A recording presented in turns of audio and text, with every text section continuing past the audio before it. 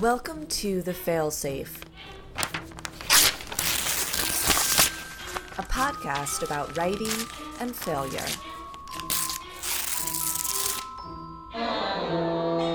On this episode, I talk with author Leslie Jamison. Her most recent book, a collection of essays called The Empathy Exams, won the 2012 Grey Wolf Press Nonfiction Prize and was named one of the best books of the year by NPR, The New York Times, and Publishers Weekly. The Gin Closet, Leslie's first book, was one of the San Francisco Chronicle's best books of the year. Leslie's articles, essays, and fiction have appeared in many publications including Harper's, The Believer, and The New York Times. A graduate of Harvard and the Iowa Writers Workshop, Leslie also recently graduated with her PhD from Yale. She's an assistant professor at Columbia University and also mentors through the Penn Prison Writing Program.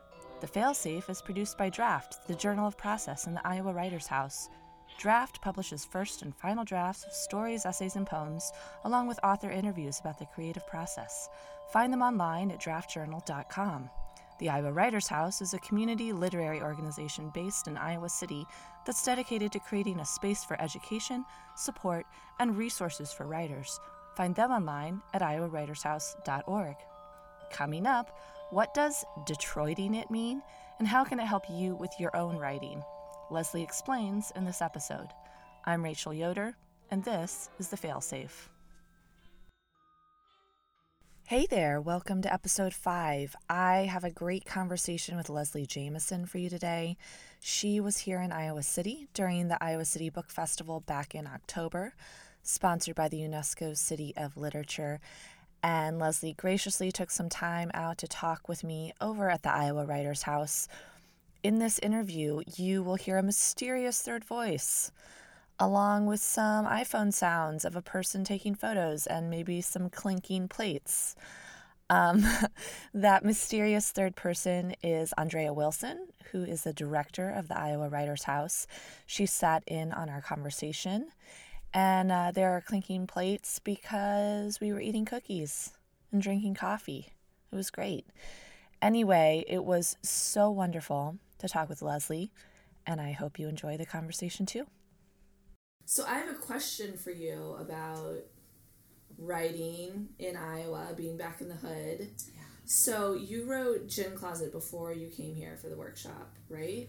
I wrote The Gin Closet after I was in the workshop. I had 2 different Iowa eras. So when did I know you? You knew me when I wasn't in the workshop. You knew me. So I was. I thought you were in the workshop. Yeah, no, okay. Dave was in the workshop, but I was just working at Deluxe and not being in the workshop. Okay. But I was in the workshop from 2004 to 2006, and then we lived here from 2009 to 2011. So I had kind of like a second lease on the dream. It was so crazy because I loved Iowa City when I lived here the first time, but I so kind of assumed that would be like the beginning, and I was like, that was my Iowa era. Yeah, exactly. And it was so weird to kind of feel like, but wait, I'm back. Hi. And then at one point I was like applying for a job. I was like, wow, maybe this will be the city that I just like every time I think I've escaped the gravitational orbit, I'm just like back again. Right.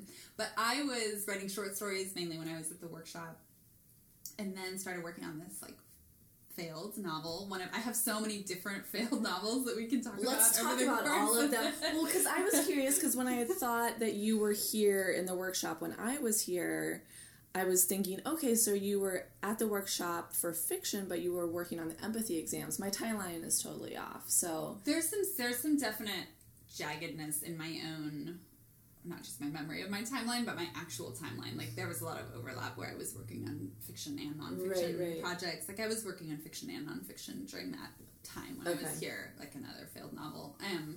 Yeah, so I started working on it. I found it easier to work on a novel once I was outside the workshop environment. I don't know what your experience has been, but when I was in the workshop, I was just producing these stories, and it felt easier to produce stories because then the people could read the whole story. Absolutely. And also because I just think, at least for me to write a novel, I need to live in a diluted dream world where it's awesome just to be able to sustain the momentum of working on it. And so the idea of like being 50 pages in and having a whole workshop just be like, I just like wouldn't keep reading about this character, and then to have to go home and keep up the momentum. Yeah. So I felt like it was really useful for me to be out of that loop of constant feedback when I was trying to just like plunge into something longer. That said, I immediately plunged into just like a failed novel. And then in the midst of trying to write that failed novel, I started working on the novel that then became the Gin Closet. Okay, so you were at the workshop, you were writing short stories and workshopping those. Yeah. You were working on the Gin Closet eventually, which became a novel, but before that you were working on another novel project. Yeah. What was that novel project? So the novel project, and actually I didn't even start working on a novel till post-workshop. Like I moved away. I started working on this novel that was called, oh my god, I haven't told this phrase in a long time. It was called Curators of the Interior, which was just already, what hope did it have, like, from the outset? Was it a liberal arts superhero story? Yeah, it was pretty much, it was about a band, it was about a museum, this, like, social justice museum that was dedicated to poverty, but it was these two brothers who ran it, and they went, like, the idea was that they went kind of increasingly off the rails and just started basically hiring people to live in their museum in various conditions of poverty. Like, in a weird way, it actually is about some of the stuff that my nonfiction is about in terms of, like, what does it mean to, like, make a display of somebody else's suffering, but it was just trying to do it through fictional narrative, but it was very idea-driven. Like, I had these ideas about, wow, what does it mean to exploit other people's pain? Like, what does it mean to try to, like, represent reality? But I didn't know anything about my characters, really, and I didn't know what they wanted. Like, they were just little pieces I was moving around to try to get these ideas across. And so I think there was something a little, like, dead in the water. I kept writing, like, long periods of, like, backstory, because I think I didn't know what was happening. You're like, I'm going to figure it out. I'm just delving into their past. Yeah. So it was definitely kind of a mess. And I was also, at that point, I was living in New York and working two different, I worked one 9-to-5 job, and then I worked another 9-to-5 job, and I was finding it very hard to either wake up really early and write before work or come home. I wasn't figuring it out, how to actually be a writer and work in that way. So it wasn't even like I was, like, sitting down at the desk every day and failing for long periods of time. It was like I had, like, stolen snatches of time in which I would fail like this novel. So yeah, you're like, got 10 minutes, need to go just write something that's not going to work at all. So that's so interesting, because first of all, the idea for that novel sounds amazing. Like, I want to read that novel, but also it does sound like the empathy exam, it's you're dealing and examining those same ideas in the empathy exam. So did you make a conscious decision to say, oh, I'm gonna go at this via nonfiction, or did it just sort of evolve into that? Yeah, first of all, part of one of the recuperative things that I feel like I can say about failure is that I really believe that, like, all of the projects that I have worked on are like a compost heap of attempts, and that the old stuff or the new stuff that I'm working on is always growing in some way that I can either see or not see, or not see until, like, 10 years later it's growing out of the stuff I did before, like whether or not the things I wrote before felt like successes or failures. So I feel like there are these, like, really strong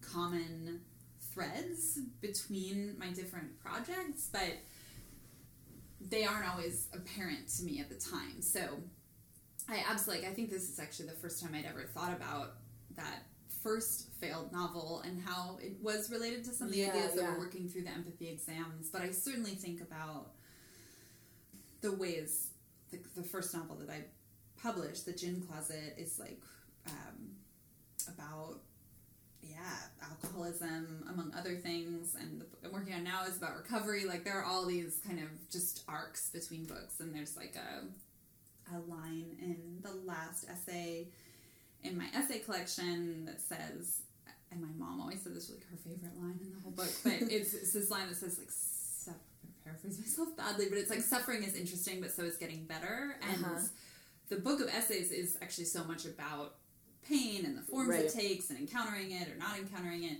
But I felt like that line was this like little seed that like the next book really wanted to grow out of. So again, I just feel like there are all these layers, and it's kind of fun to dig back into the stuff that just felt like, oh, that was like a waste of 4 years, you know? But then you can see like, oh no, but I was like trying to wrestle with this thing that then I kept trying to wrestle with, but I just needed a different genre. I needed a different unit, or I needed a different form, or And doing essential sort of thought work in a certain way, you know, that like you had to kind of wade through that failed novel to sort of get to a point where you could dive into it via essays and come through with this like clear voice that's coming at it, you know, from all the different sort of angles that you use in the empathy exams.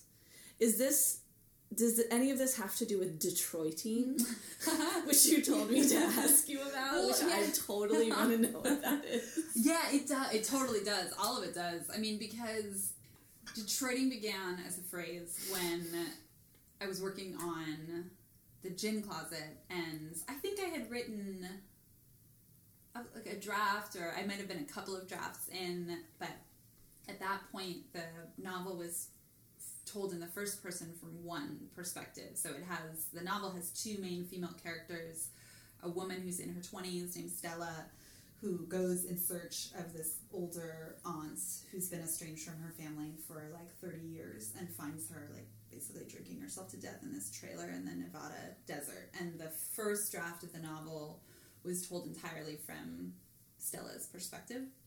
And I was visiting my best friend, from college. It's like an amazing woman named Abby, who was getting a PhD in criminology, and she was doing her field work at this prison in Marion, Ohio, near Columbus. So I was flying to Columbus from LA, I think was where I was living then, or maybe I might have been living in New Haven. And anyway, I got stuck in Detroit. It was in winter. There was a snowstorm. So I was stuck overnight in Detroit, and I went to this hotel, and at this hotel, but I was like bummed out, you know, and it was cold. I'd been outside. Who wants to be stuck in Detroit? Right, yeah. You know? I love the Detroit airport, but only so much. Yeah. Like you don't want to stay there forever. Yeah. But it was at this hotel in Detroit that I had, because I kept thinking, like, I really wanted the older female character in my novel, the estranged aunt. Like, I wanted to have more of her character and more of her perspective in the book, and I wanted to include these memories that, you know, I wanted to include memories that she had of giving birth, and there were just different parts of her story that I wanted to find a way in. So I kept thinking, well, maybe I'll have some letters from her, or these diaries, like her niece will find diaries, but I hadn't written her I didn't imagine her as a character who actually did a lot of, like, journaling and things like that, so it all felt kind of forced. And but I kept having this really strong feeling that some of her memories needed to be in the book, and it was in this like hotel in Detroit that I was like, oh my god, I think I need to write this book with two first person perspectives. Like, I think that her voice just needs to be one of the narrators of this book. And it was both thrilling because it broke the book open for me in this new way, and I was like, oh, I see what it needs to be, but then it was also daunting because I thought I had written the book, but I was like, oh, you've just written half the book. Great, now you can write the other half. But it was this thing where, and I still remember there was like this little like cocktail napkin that might have been from the plane or hotel bar, I don't remember, where I was sort of writing down some of the stuff that I wanted from the aunt, but that became, Detroiting it then became this thing where it's like something goes off course or like goes awry, but then this thing happens that somehow maybe couldn't have happened or couldn't have happened exactly that way if things hadn't gone off course. And I assume I would have had that revelation about the novel even if I hadn't been stuck overnight in Detroit, but I don't know. Who knows? It could be a different world we live in now if I hadn't. So Detroiting it just became this way of talking about taking this thing that feels like a real disappointment and figuring out, okay, what can happen in this situation that couldn't have happened without it. So I think it's going to enter the lexicon now. It's going to become something. Hashtag pending. Hashtag Detroiting. I think it's really good to hear about, and especially from someone like you, the process of determining that a finished product is no longer a finished product, and you actually are going to go back and, you know, put that time into rewriting because you've had a revelation about another voice or another piece of that. And I think for writers that are sort of trying to figure out their voice, that can be a daunting thing to say, you know, really, am I going to go back and really redo this from the beginning? And the necessity of doing that and hearing you talk about it is really important.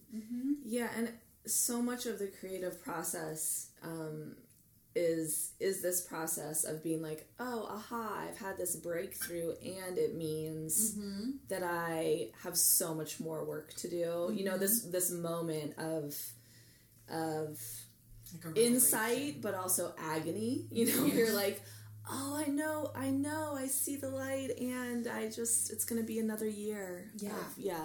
And it'll be worth it.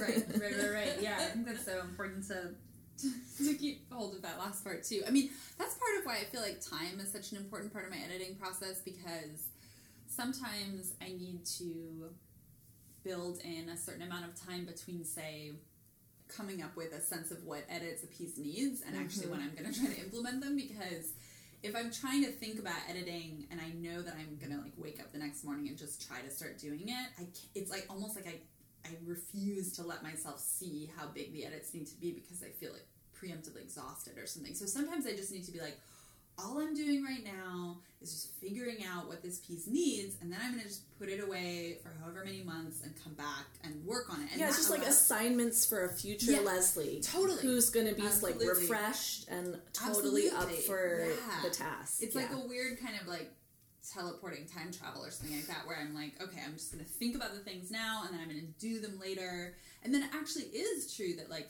future Leslie is like a little bit more refreshed, or at least like if I finished this like big draft in May and then put the book away for like 4 months while other people were reading it.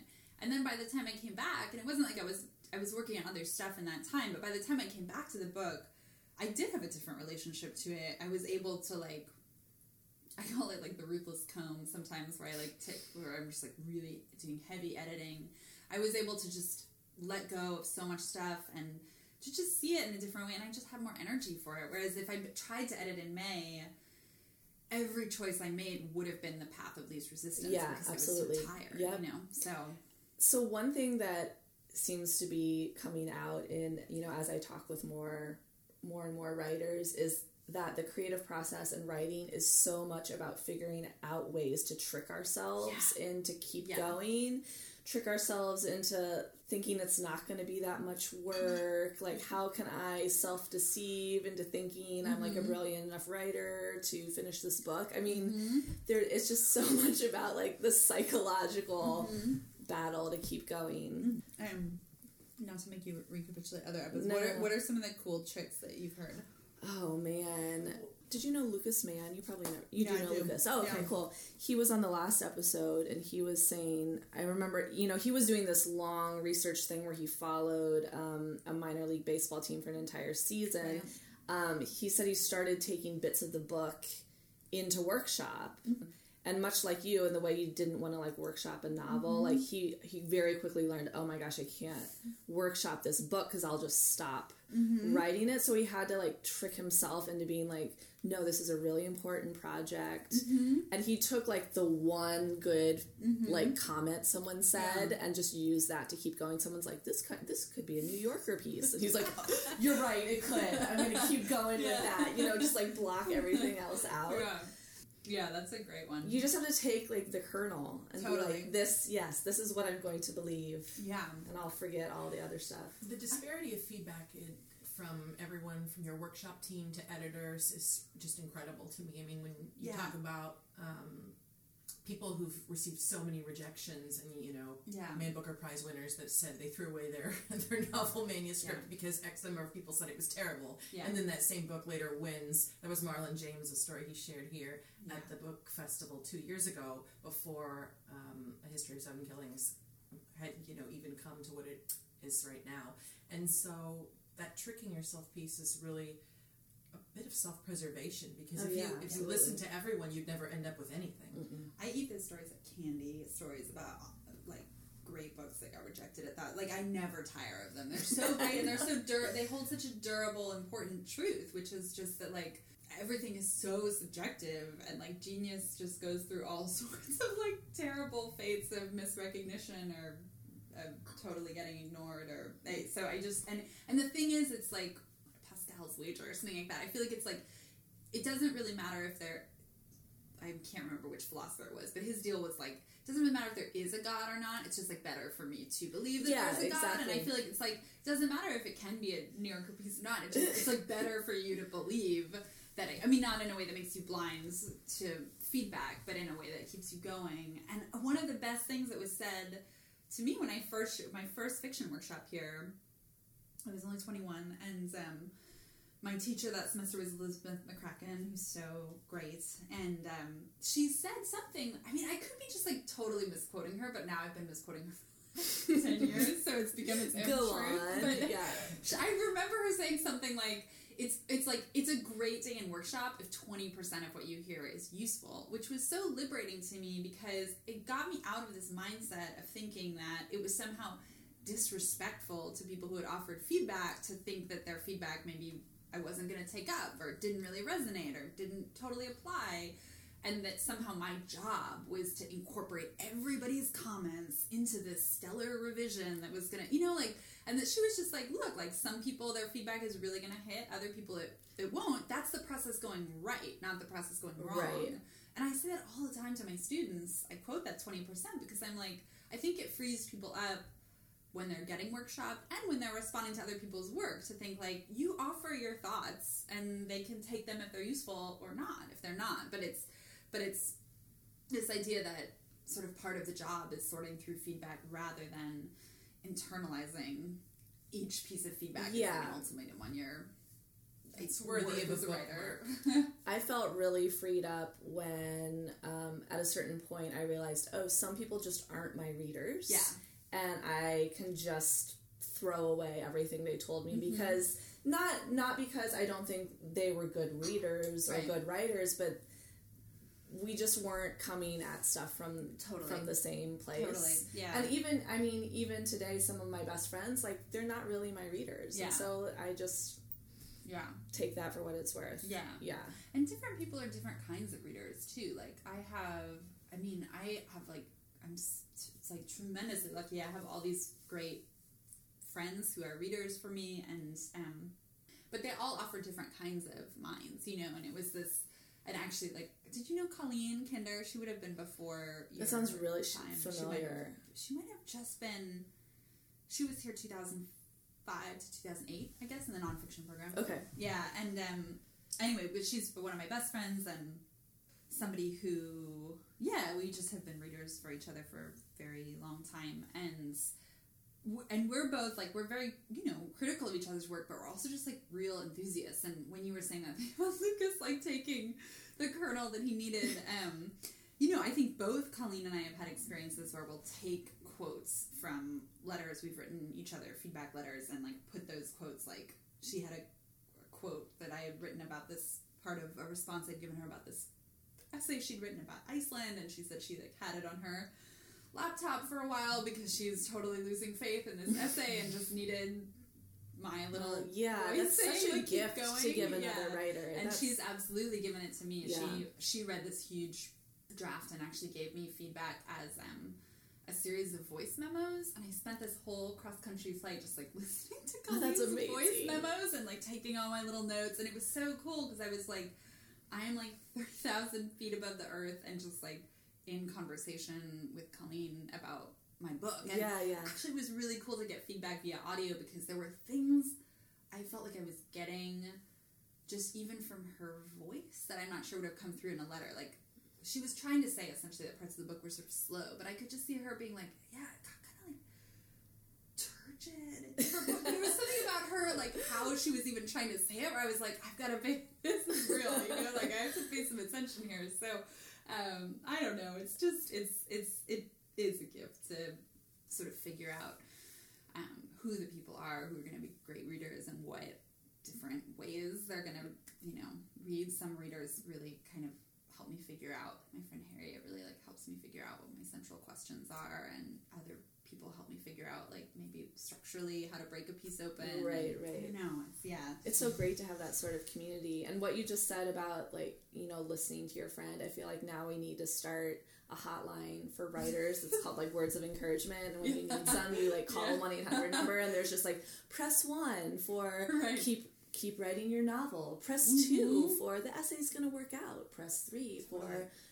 Totally. These revisions will be great, you know? Anyway. The future of the fail-safe hotline. I know. I was going to say, I feel like in a way it's like the most encouraging possible thing you could hear is actually exactly what you're providing, which is like somebody else being like, this is what happened. Yeah. Press 1 to hear Leslie Jamison talk about her failed novel. Or her first failed novel. Press 2 for her second failed novel. Right. Press 3 for her third failed novel. Okay, well, I want to hear about those, but I also so you were writing short stories when you were here. Mm-hmm. Where are they? Honest to God, there's only one short story I wrote here that I ended up thinking was good, and I don't know whether that was just because I was too influenced by workshop feedback, and so many of those stories just didn't get great feedback, and then there was this one story that was like the last story I wrote, but it also really just felt like a breakthrough to me, which is always how my writing life has worked. It doesn't feel like slow, incremental, each piece is like a little better than the last. It more feels like I write in one vein, and then some pieces just like breaks, like the floor drops out and it's somewhere else, and then I'll be in that vein, and then I feel like it's like whatever that theory of evolution is. It's more like there are like spurts of change. I feel like that's how my writing life has worked, and so I wrote this story that I felt really nervous about. I felt really excited about and really nervous about because it was kind of like a breakup story, and it just felt maybe like stupid to write a breakup story, but I was like obsessed with the idea of writing this breakup story. And then I had this workshop instructor who was like pretty tough. He was pretty tough, and but he's so smart, and we like all just desperately wanted to please him. And I remember when and he had been like really rough on my first story that semester, and really just really rough on a lot of people's stories. And I just remember when it was like his turn to speak about this story, which is called Quiet Men. I just remember being like, yeah, my main thing I think this story needs to do is no page numbers, but otherwise it's kind of perfect and stuff. And I was like, oh my god, like it was this unprecedented moment in my. I doubt he used the word perfect in any context, but but it also felt like this story that was pursuing something that I just urgently wanted to be writing about, even though I could feel these censor voices in my head being like, nobody wants to read your breakup story, like nobody cares about your heartbreak. It was a very autobiographical story, and that I just kind of followed it anyway, and that I do think it was the thing I wrote here that had some kind of like this kind of life inside the other ones. An energy a really vital energy to it. So so those stories you were working on here, and then the novels 1, 2, and 3 that are in the drawers. Do you see, we talked about how maybe novel number 1 was compost for the empathy exams. Are 2 and 3, do you see those kind of coming through in what you've been working on now? Or? Yeah, that's interesting. I think, well... Or are they just part of like your obsessions? The things that have been obsessing you over the last decade? I think that there definitely are obsessions. The second novel was this boarding school novel that I think in some ways I still like would like to return to it, and like I'm like obsessed with boarding schools. And I never went to boarding school, but I just find them totally fascinating, and also just like teenage female friendships. You could just dedicate your whole life to writing about that. Completely. Truly. My friend just published this novel about like a toxic teenage female friendship, and it was a great subject. Like, but it was also about, there was this sort of evil plastic surgeon who was at the center of it. I wanted to write a thriller. That was my like call to myself, and it was very much about bodies and beauty, and there was this kind of idea that this set of girls was like willfully deforming themselves, and so I think it was also this idea about kind of being drawn to pain in a certain way, or the residue of pain, and all of those are ideas that come up a lot in my nonfiction. I do feel like there were these continuities, and And then, I mean, in the way, the third novel was the most direct kind of compost, but it wasn't necessarily thematic. It was just, I was working on this novel about, it was a historical novel about the Sandinista revolution in Nicaragua, and it was, I'd done so much research and was really committed to this idea of writing something very far away from my own life. Yep.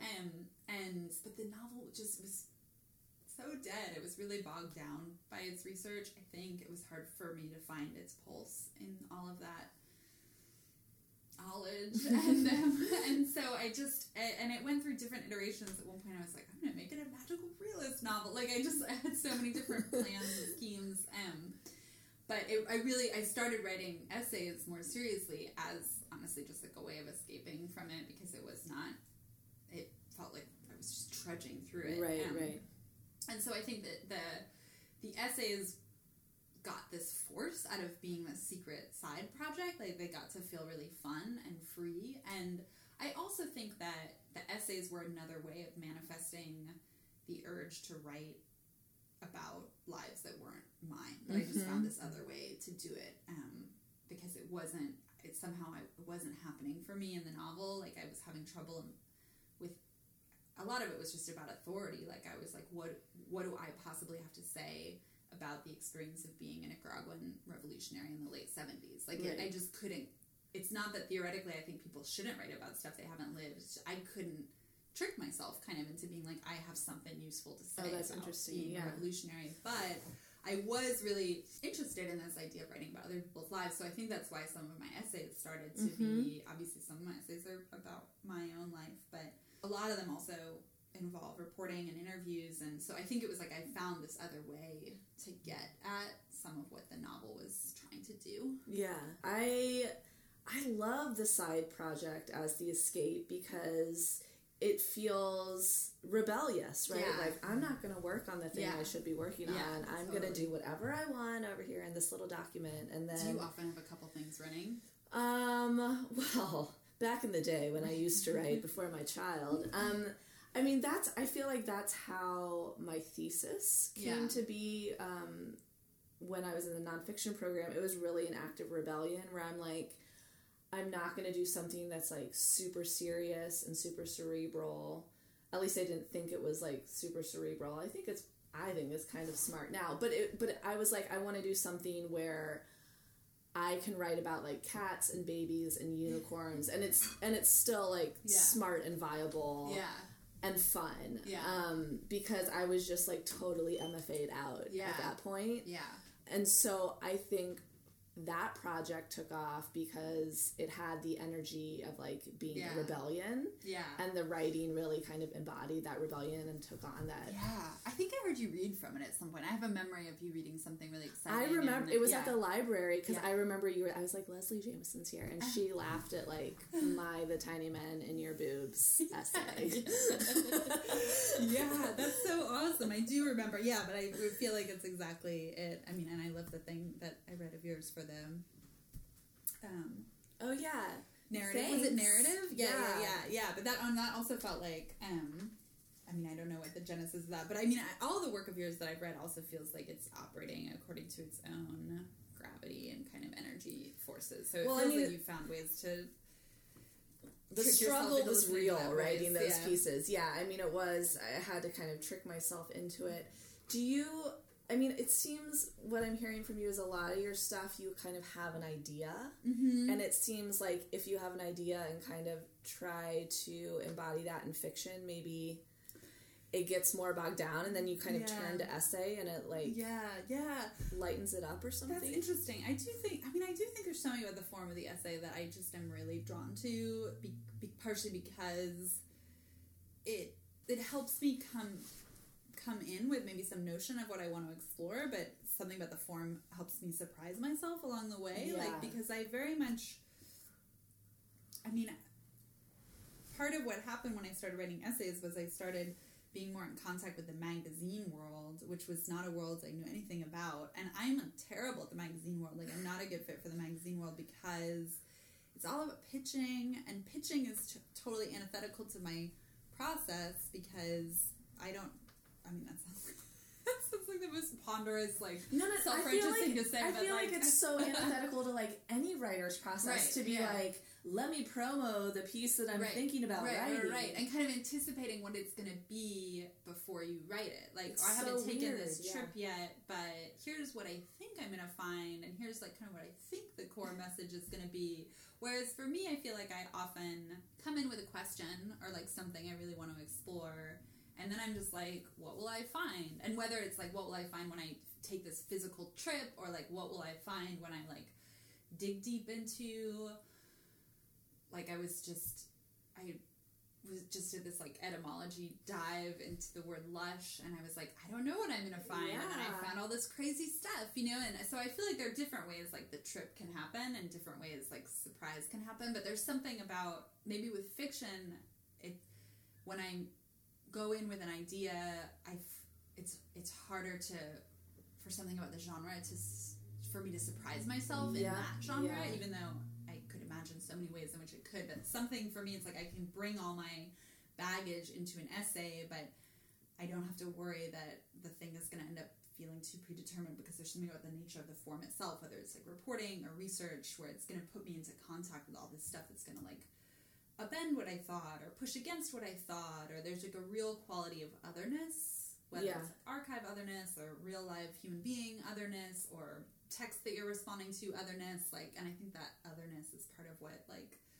helps it stay really live for me in this awesome way. And then with fiction, somehow part of what I think became harder for me was I wasn't having I had lost the thread somehow of how to encounter otherness in that way in fiction. I totally get what you're saying, and I've had this whole kind of conversation with myself before too, because I mean, obviously I love writing short stories, but I think I love like the form of the essay more. There's something that's like, at least now, more exciting and mysterious and invigorating. Not that like straight up narrative can't be exciting and mysterious, but something about like the athleticism of an essay where, you know, it can be cultural criticism, and then it can turn to like memoir, and then it can turn to something completely different. Like, that is really exciting to me, and because I'm excited by the form,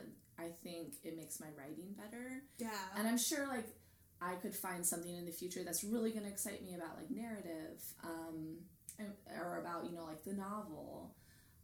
But I'm not there right now, and so that's why I've really been digging the essay. Yeah.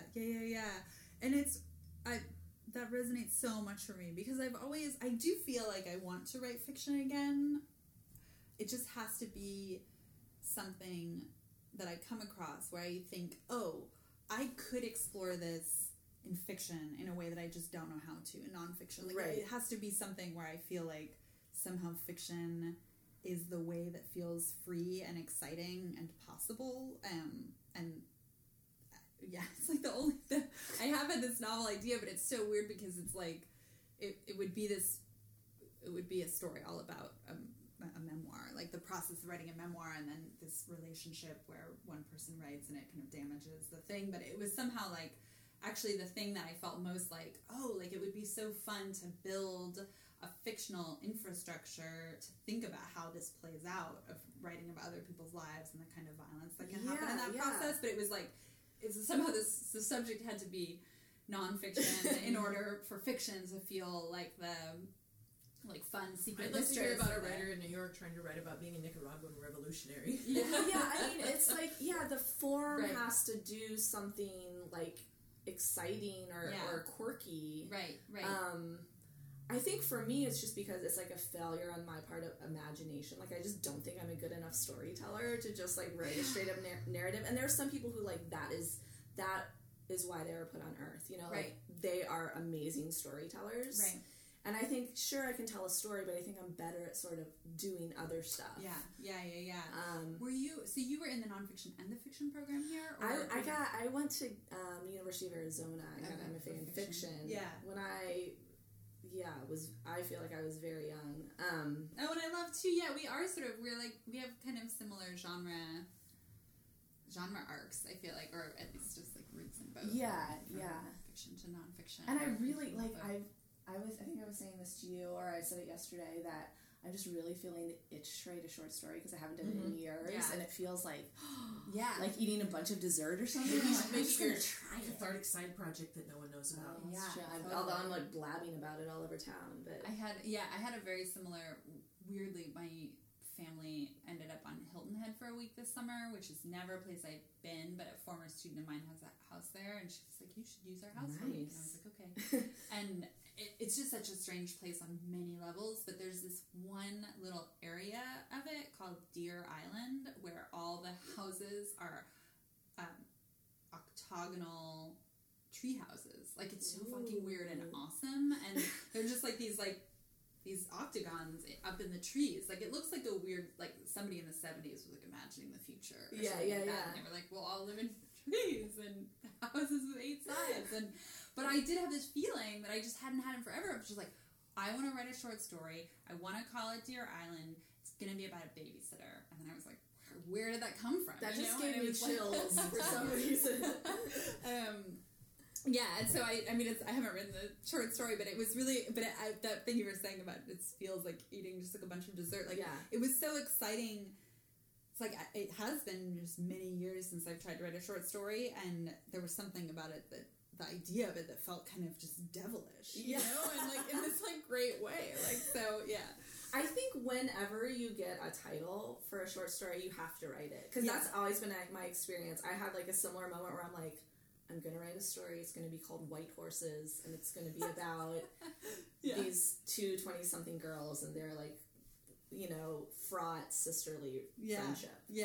And then I'm like, it has to happen. And also I'm like, I just want a story named White Horses. Totally. It's so great. And I think so much of the times, like, titles for me are either just there from the beginning, and it's like inevitable and kismet, or it's just, there's no time. Hey there. Just wanted to take a quick break to thank you for listening. This is our 5th episode of The Failsafe, and we already have 5 more episodes in production with guests that include Roxanne Gay, Laura Vandenberg, Alyssa Nutting, and Jessica Hopper. If you have listened to and liked or even loved our podcast, I'm asking you for a little help as we continue to build our audience. Please, if you can, give us a positive review on iTunes and follow us on Facebook and Twitter. Even better, consider donating to support The Failsafe. It's really easy. You just visit our website, thefailsafepodcast.com, scroll down, and click on the Donate/Love button. Absolutely any size of a gift helps us enormously. We'll use your donations for our tech needs, our live events, and other production and marketing costs. And really, really, truly thank you for listening. That anyone listens to this podcast is absolutely incredible for us. We love you guys. Okay, now back to the show. Leslie and I wrap up by talking about what it's like to be a writer who's married to another writer. Right? Okay, here we go. How did you and your husband is Charles Bach, right? Yeah. How did you guys meet? We met in a very writerly way we both work at this workspace in near Union Square in New York, and it's funny. Sometimes I feel like some writers get really irritated by talking about process, but I'm fascinated by process, and I like whenever somebody asks, like, I feel like there will be a thing like, oh, somebody's gonna ask like the process question at a reading, but I just think it's so interesting. Like, I'm fascinated by where other writers write, when they write, what they need to do to like get themselves into the mode. I love those questions too, obviously. So anyway, a big part of moving to New York, or something that just felt really key to me early on, was like starting to work at this workspace.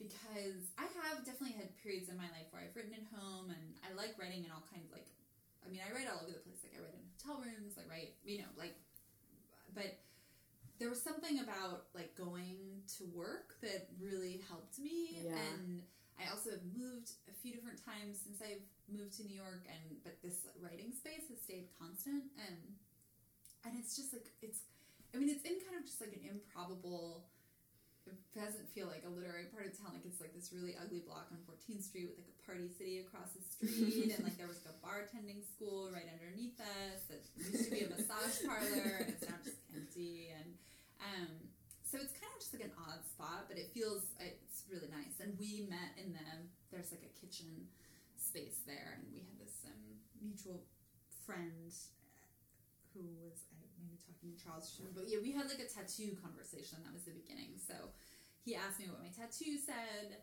I'm not the first person who's done that. And we talked a little bit about my tattoo, and then he has like 1,000 tattoos. I think he might have 11. And we were talking about some of his tattoos, and he showed me. Somehow, I feel like I took it there first because it makes us sound both kind of like assholes. So the next place the conversation went to. But I think I said something about, in the fairly recent past, somebody had written to me to ask me to write this one line, actually from that one short story that's really, I think the only short story I've ever published anywhere. But somebody really liked this one line from it, and she was like, I want to get this line tattooed across my back. Like, will you write it in your handwriting? That's amazing. So that, it was so cool. And he was like, oh, that's so neat. And then he was like, somebody just got my, like, book cover tattooed across their arm. Like, I was like, oh, shit. Like, outplayed. Like, but then it was funny because then he showed me the title, and I realized I hadn't realized who he was. You're like, oh, wait, no, I have that tattoo also. I know. Your book cover on my back. That's crazy. I love that cover.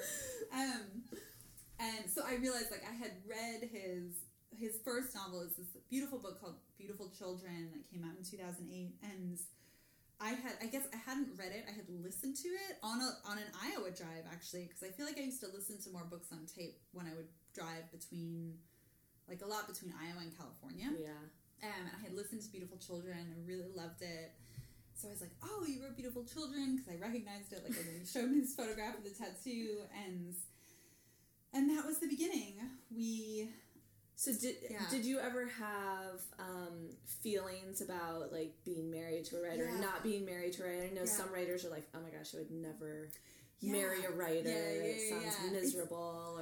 I mean, I have a real track record. I've almost all my relationships have been with writers, so I've kind of, like, never known another way. I mean, I've tried really hard to date non-writers because I think I thought that was going to be the answer. Yeah. So there was like the tow truck driver and the lawyer and the personal trainer and the, just all different, just different men.